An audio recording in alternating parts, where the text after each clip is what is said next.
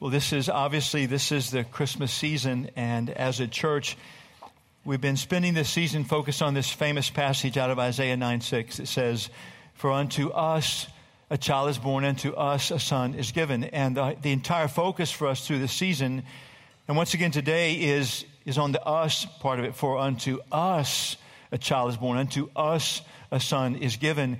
And while it's very true that was spoken 700 years ago, and somehow Jesus coming would be meant for them as well, and somehow it would be meant for the crowd 2,000 years ago in Bethlehem on that given day when Jesus actually arrived on the planet with skin on, and somehow it's true for the 7 billion plus on the planet for whom Jesus has come. But the whole point, the whole yearning is for you and for me is that you would know He came not just for us, He came for you. Jesus, the Son of God, came for you, and Jesus, the Son of God, came for me. And 2 weeks back, we began to talk about this, and looking at Isaiah, we recognized in Isaiah that God was saying to that crowd, He was saying, you guys don't deserve this. And we paused 2 weeks ago and said, we don't deserve this. No one deserves this. And it's by God's grace. It's this unearned, undeserved gift that Jesus would come to the planet for you and for me.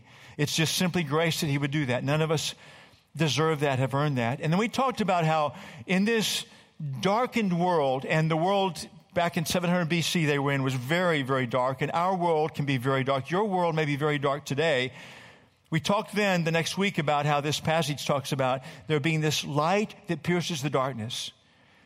And we talked about how Jesus came unto you to bring the light that pierces the darkness. And He would say, I'm not just going to shine light for you, I am the light.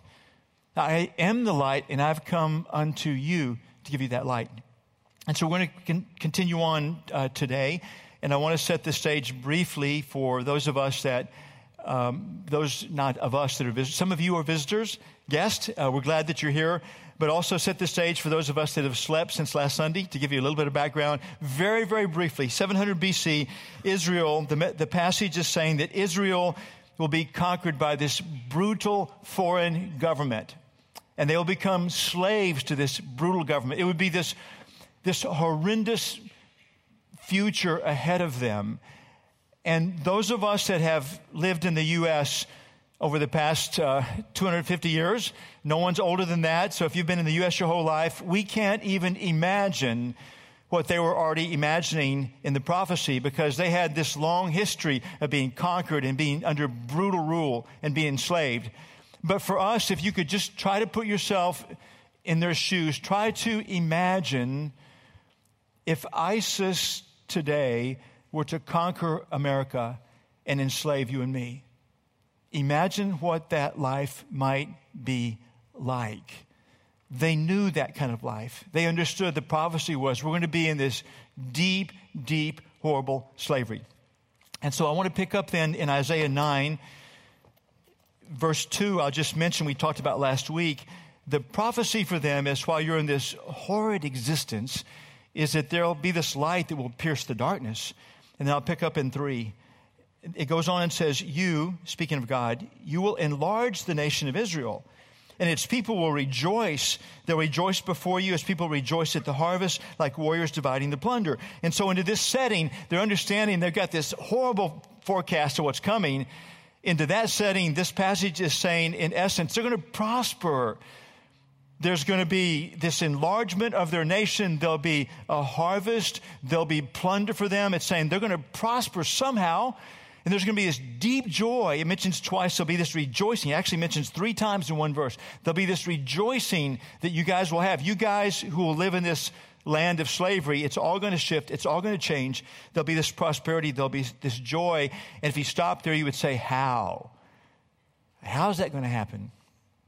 Verse 4, for you will break the yoke of their slavery and lift the heavy burden from their shoulders. You'll break the oppressor's rod, just as you did when you destroyed the army of Midian. The boots of the warrior and the uniforms bloodstained by war will all be burned. They'll be fuel for the fire. How's it going to happen? How will you have prosperity and joy? It says God's going to break this yoke of slavery. He's going to destroy the slavery by destroying their opponent, by destroying their enemy. And so it begs the question, if you were to stop there, how? the nation that's going to come down and conquer them is the most powerful nation on the planet. Now, how is this possible? How can this happen? And verse 6 explains it. For unto us a child is born, unto us a son is given. The prophecy is that someday the very Messiah himself will come. He'll come as a child. He will come. He will be the one. He'll be the one that will break the slavery, will break the yoke of their slavery. He'll be the one that will give them freedom. It goes on and says, the government will rest on his shoulders. He'll be called Wonderful Counselor, Mighty God, Everlasting Father, Prince of Peace. It's very important. It's just told them, the prophecy's just been made, that while you'll be under this horrific, brutal government, under the yoke of slavery to this government, but the yoke is going to be broken. It's very important to realize that the prophecy doesn't go on and say, you'll be free from government. Like, no one's going to rule over you. It doesn't say that. It says, for unto you a child is born, unto you a son is given, and the government of your life, the intention is, will rest upon his shoulders. There's still going to be a government, the prophecy for them. There'll still be a government over them. It's going to be this good government. He's the Wonderful Counselor. He's Mighty God. He's Everlasting Father. He's Prince of Peace. It goes on to say his government and its peace will never end. He'll rule with fairness and justice from the throne of his ancestor David for all eternity. The passionate commitment of the Lord of heaven's armies will make this happen. It's saying there's going to be this yoke of slavery broken because you're going to be under this horrendous government. And now there's going to be this shift. You're going to take on this new yoke. There'll be this new government. This is the good government. Like, this is the good government you've always longed for. This is the good government. For them, it was very much a physical imagery of this physical enslavement. There'd be this physical bondage. There would be this country that had a capital. There would be soldiers with spears and swords and chariots. All that for them would be there. There's this very real imagery of this very real slavery for them. And they would have this long history of knowing the promises here. God has done this stuff before. They could look back at the days of the Exodus with Moses and look back at the most powerful nation in the world at the time. Egypt held them in this brutal slavery, and God promised to break the yoke of slavery. He did it then. They could look back at, it's mentioned here about this nation of Midian. They could look back to 2 or 3 centuries before this. At this time, it's told about in Judges 6 through 8, this time where the Midianite army had 135,000 trained armed warriors. 135,000 trained and armed. The Israelites could muster 300 farmers with instruments of agriculture, 300 farmers with hoes and shovels. And God destroys the 135,000 trained armed Midianites. They had seen that happen before, so they would read this and they would envision this actual country that enslaves them and God breaking the yoke of slavery. But what does that have to do with you and me in 2015? Thank God.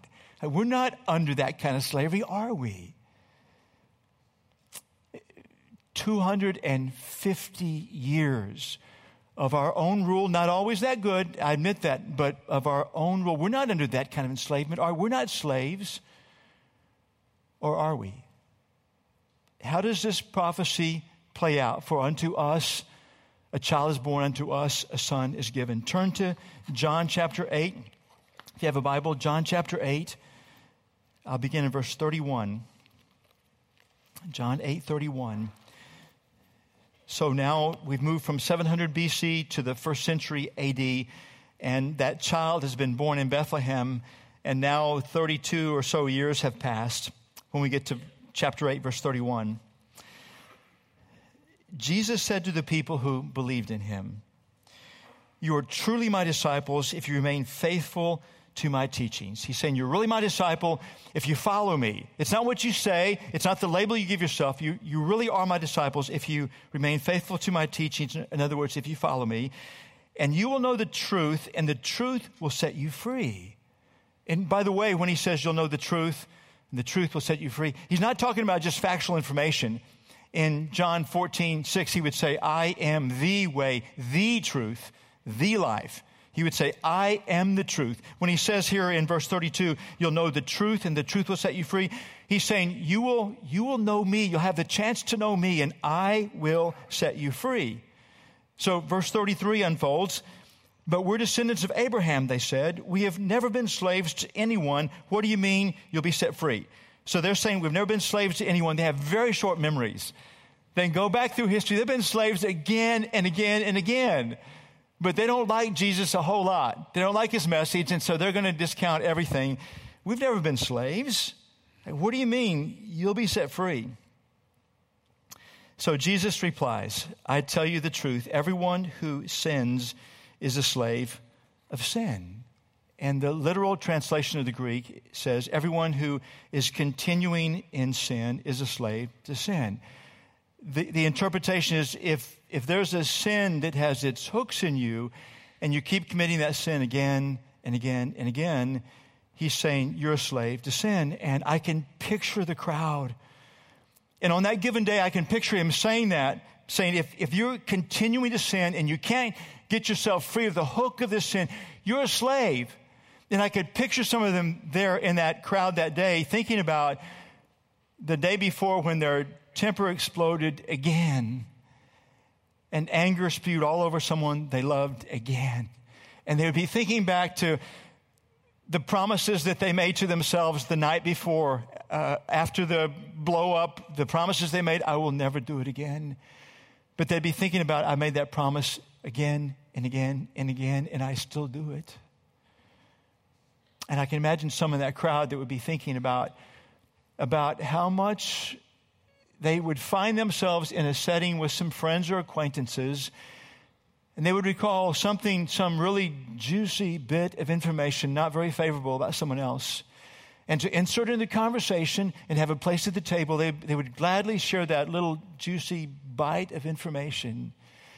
And after it was all done, they'd be reflecting back about how they'd done it again and again. They'd begun to see how they had lost friendships over that because many times what they said would get back to that friend. Friendship would be lost. They'd begun to understand that they were losing trust of people because people began to think, if you gossip about that person when they're not here, what do you say about me? And they would make the vow again that night. They'd make the vow, I will not do it again. But they had recognized they made the vow again and again and again. And there were some in that crowd that recognized the greed that gripped them, recognized they'd been pursuing more as long as they could remember. And for quite some time, they had realized it never was satisfying. And deeply inside, they understood it was wrecking their soul. And they made the promise again and again, I'll walk away from my greed, and yet they never did. And the ones in that crowd, they would recognize how, for as long as they could remember, jealousy had gripped their heart. Maybe it began back in the early school days, and they had school back in those days. In fact, they had intense school in those days. Back in the school days, maybe, of just wishing they could get their material learned faster like somebody else learned it, or wishing they were as popular as someone else, or wishing they had the looks of someone else, or wishing they had the physical attributes of someone else. And then they would grow up and find themselves wishing that they had that boyfriend or that girlfriend someone else had. Or they would grow up wishing that they had that house or the financial resources. And they would be looking at their life recognizing, I have experienced, as far back as I can remember, this sin of jealousy. And I've promised myself again and again, I will rid myself, and yet it's still here. Or the ones in that crowd that would realize they were just a compulsive liar. Whatever they could say to make themselves look good, they just simply said. And they'd promise themselves again and again, I will quit that. And yet they continued. And the ones in the crowd who were looking at their life, thinking about this long track record of sexual sin, and somewhere along the way recognizing the damage done to them and others. And all the times they had said, never again, and yet it happened again and again and again. And the ones that were addicted to one thing or another in the setting, they had promised themselves they would never go back to the alcohol again in their settings. Today it would be drugs or pornography or whatever. And yet they went back again and again. I could picture themselves in that setting all of a sudden being struck by the words of the Savior of the universe, saying, but do you realize if you are continuing in your sin, you're a slave to that sin. You're a slave to that sin. And I expect they fell silent. And he didn't stop there. He said, a slave is not a permanent member of the family. A slave can be bought. A slave can be sold. A slave is just property. If the property serves you well, great, the property stays. If it doesn't serve you well, you get rid of it, you dispose of it. If there's greater value someplace else, just sell it, get rid of it. He's saying if you're a slave, you have no position at the table. But a son is part of the family forever. And he wouldn't elaborate here. He would be subtly referring to, he had come to offer relationship with himself and God the Father through his death and resurrection. And anyone who would take him up on that through faith in him would be adopted into the family of God. There's this subtle suggestion here about what gets fleshed out in the rest of Scripture is that everybody apart from Jesus is just an outsider, not part of the family of God, just an outsider. But Jesus is saying, I'm giving you the way to be an insider, not just an insider, to be a son and a daughter. Because if you're a son and a daughter, you can never be discarded. You can't be bought and sold. You can just be bought. I'll pay the price. You can be bought. And if you trust me, then you're a son and a daughter forever. And then he goes on profoundly to say, in verse 36, so if the Son sets you free, you're free indeed. If the Son sets you free, and the context is he's saying your slavery is not this foreign government. He's saying the context is your slavery is a sin. There's a sin, or maybe several, that have their hooks in you, and try as you might, it's still there. And part of you is hating that. It's still there. And he's saying, but I can set you free. And the freedom is in two profound forms, in two profound ways. The first is this, is to be free from the penalty of sin. To be free from the penalty of sin. This is what Jesus came for. Paul would write in Romans 3:23 and 24, for everyone has sinned. By the way, don't miss the for everyone, because I suspect there's at least one person in the crowd, if not more, who is sitting here feeling out of place. And I don't know your circumstances. Maybe you've not been in church for a long time and you're looking around at people and they look pretty good sitting there and you think, well, I don't fit with them because I'm a sinner. And let me just clear the air. It says here, for everyone has sinned. Everyone that is currently on stage has sinned. Everyone that's been on stage has sinned. Everyone in the room has sinned.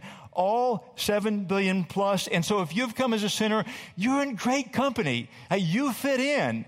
Someone's probably looking at you thinking you've been here 18 years and they never sinned like me. They're looking at you. For everyone has sinned. We all fall short of God's glorious standard.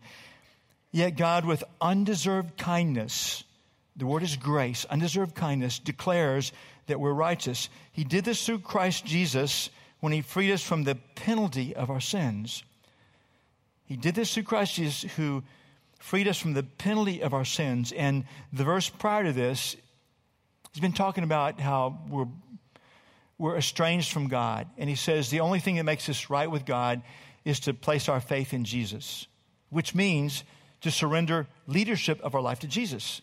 So that's the only thing that makes us right with God. And then he follows in saying, Jesus Christ then came to free us from the penalty of sins.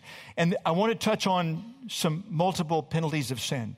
So some of you sitting here, you've placed your faith in Jesus, and I want you to bask in what you have. And some of you sitting here have not placed your faith in Jesus, and I want you to know what you could have this day and from this day forward. The penalty of sin, the first is this, is separation from God. It's absolute separation from God. As sinners on our own, apart from what Jesus has done, apart from faith in Jesus, there's no way we can have relationship with God. We simply cannot have relationship with God. We can go through our entire life. We were meant for a relationship. I'm going to talk more about what that looks like. We were meant for it. We simply can't have it. And if we breathe our last without it, Jesus talks in the starkest of terms about the eternity that is called hell in the absence of God.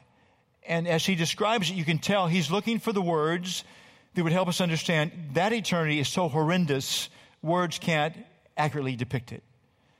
And when we trust Jesus, because he's paid the price for our sins, then that penalty of sin is broken. There's this relationship with God of the universe. There's this relationship. You're adopted as a daughter or adopted as a son into his family.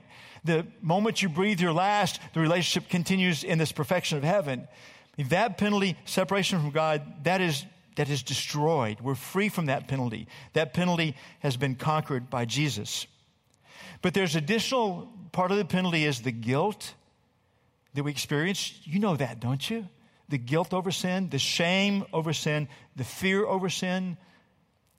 He came to cancel all that penalty.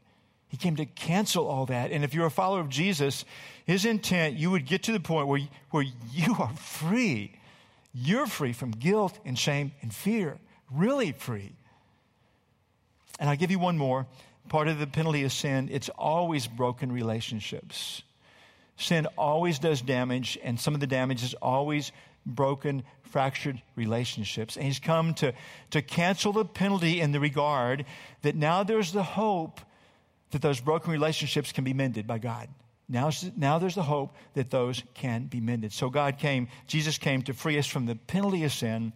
He also came, this is very profound, if that's all he had done, wouldn't that be enough? If you could live this life with God now and have heaven, wouldn't you sell your soul for that alone? But there's something more than that. And this is stunning, and this is very real. Paul would write in Romans 6, verses 6 and 7 and verse 14. He would say, we know that our old sinful selves were crucified with Christ. In other words, we died to our leadership. We gave him leadership. We were crucified with Christ so that sin might lose its power in our lives. We're no longer slaves to sin. For when we died with Christ, we were set free from the power of sin. Sin is no longer your master. He's saying, I will give you the power to break that slavery. I will give you the power to have that hook cut out. I give you the power to leave that sin in the dust and to go back no more. I know people here at FCC that had decades of anger, violent anger. It had done so much damage, and they hated that about themselves. And they have found they are free of that anger now. They have left that one in the dust, that Jesus has given them the power to do that. I'll talk more about how he does that. They have found freedom from that. I know people at FCC that thrived in gossip to a point and then began to see the deep damage, and yet they continued in it. And I know people now that are free of that sin as well. They have left it in the dust. I know many here who lived enslaved to greed. And even though they realized it was shrinking their soul, they couldn't escape it. But now in Christ, in Jesus, they have left that one in the dust. I know people in this crowd that were slaves to jealousy. They'd gone decades living just a life where jealousy was pervasive. They're free from that now. I know people in this crowd that lived lives of perpetual lying that are free from that now. I know a number of people at FCC that lived in lives of perpetual sexual sin, and that chain has been broken. They no longer live in that now. I know many people at FCC that fought the battles of addiction of alcohol and drugs and pornography, and many of them have found freedom now because Jesus has given them the power over sin now. And some of those sins have been easily abandoned and some not so much. Hear this. Freedom from sin comes only through intimate relationship with Jesus. First and foremost, freedom from sin comes only through intimate relationship with Jesus.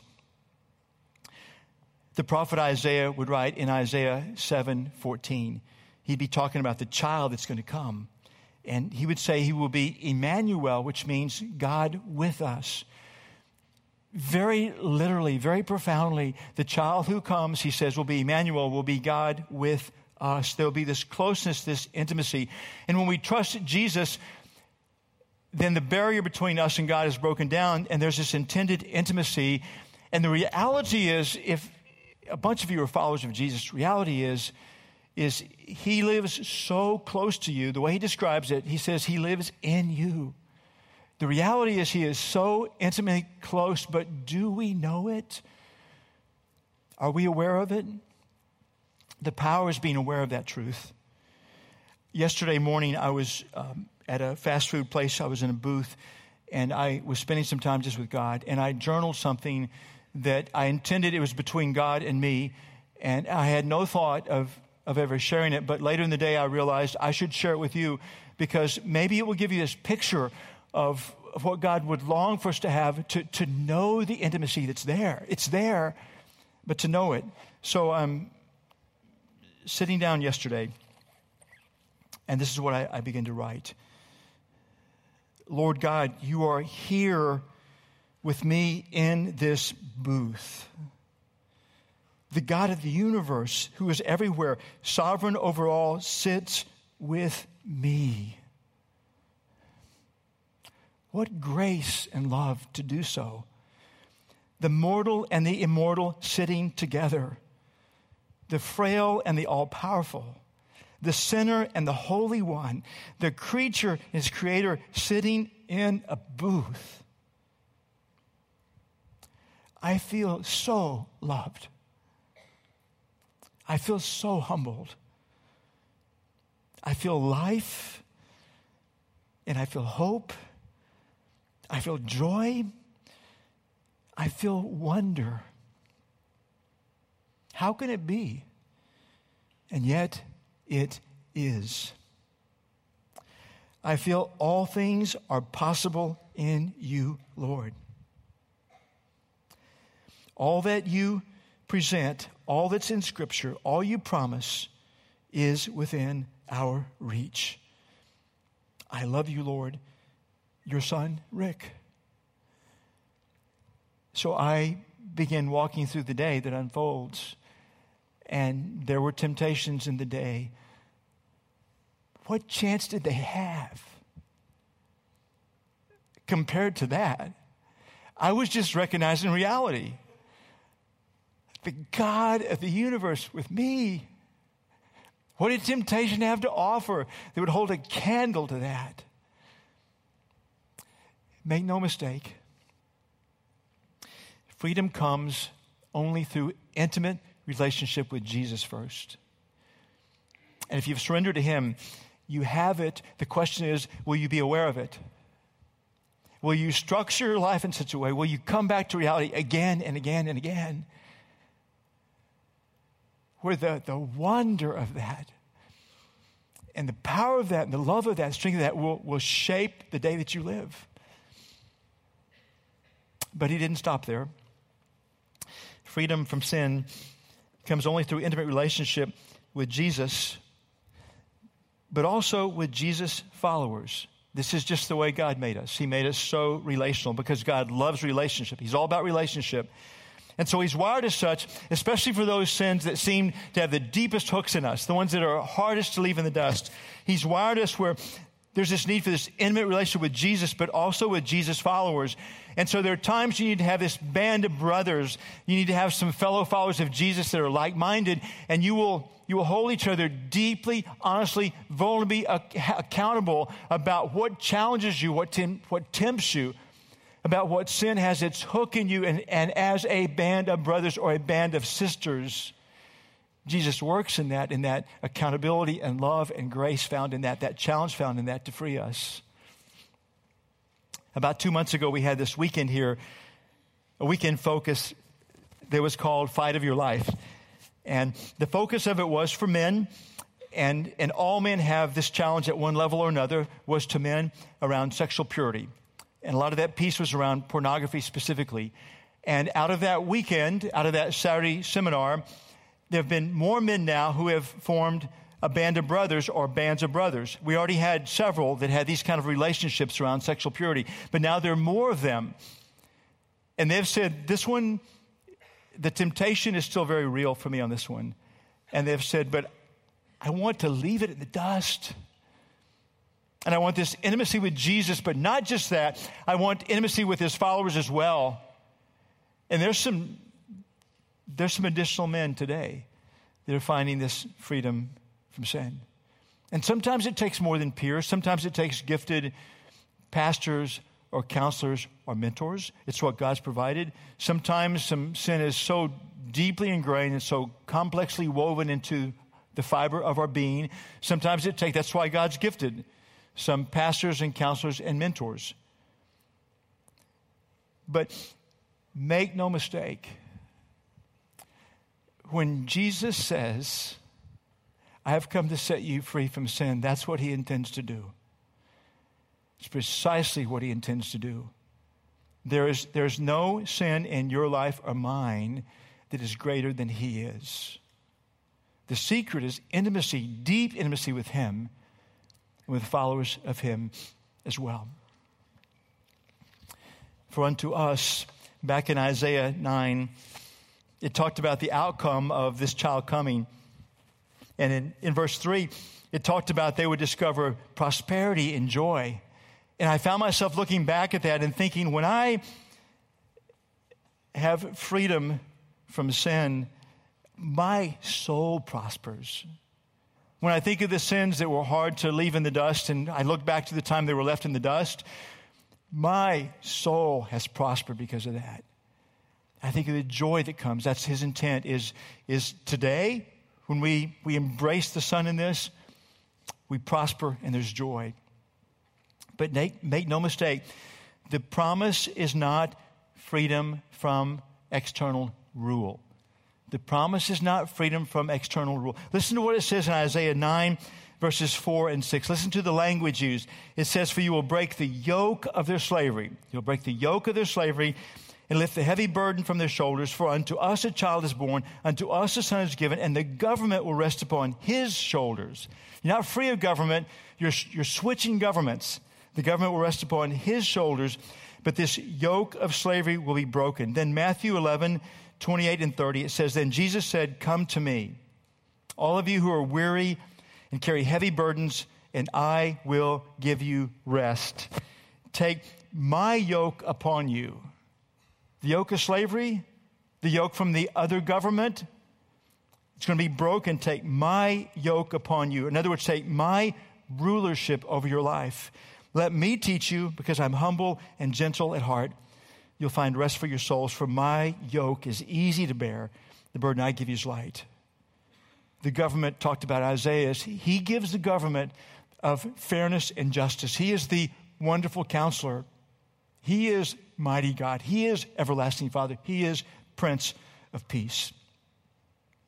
For unto us, Jesus came to set us free. For unto you, Jesus came to set you free. Are you free from the penalty of sin? Are you free from the power of sin? Here's the bottom line of where we go with this. For unto us, the first step, the beginning is this. Many of you have taken this. You can have so much joy in this. Some of you haven't, but you can. In the next few moments, this can become your life. The first is to surrender to Jesus' rule. Surrender to Jesus' rule.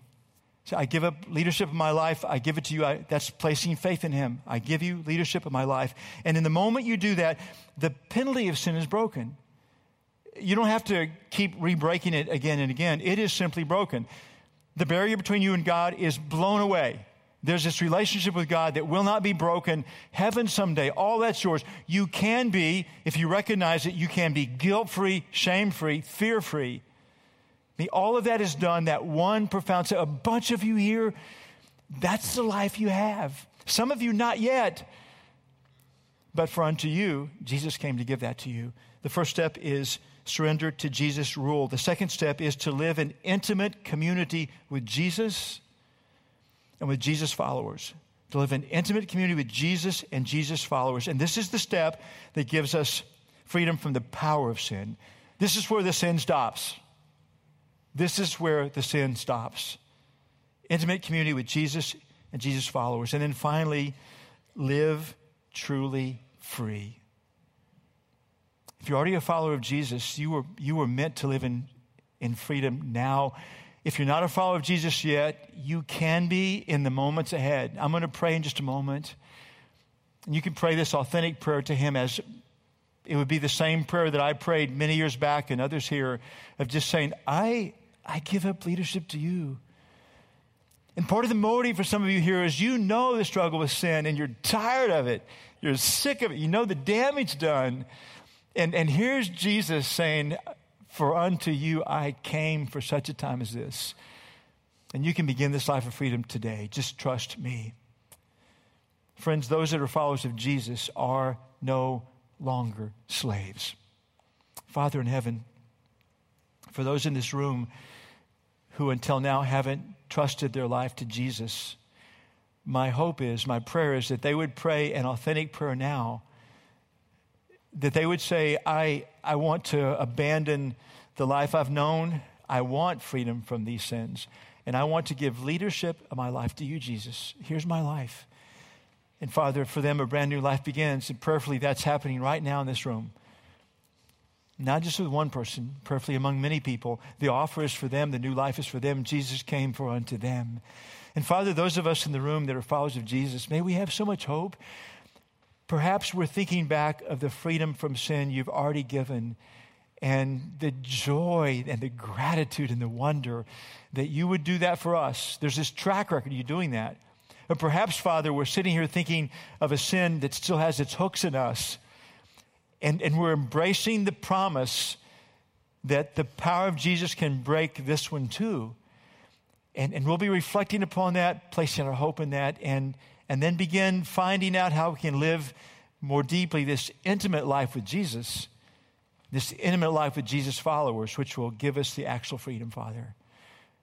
It's stunning that in Jesus Christ, you made us to be no longer slaves. We thank you in Jesus' name. Amen.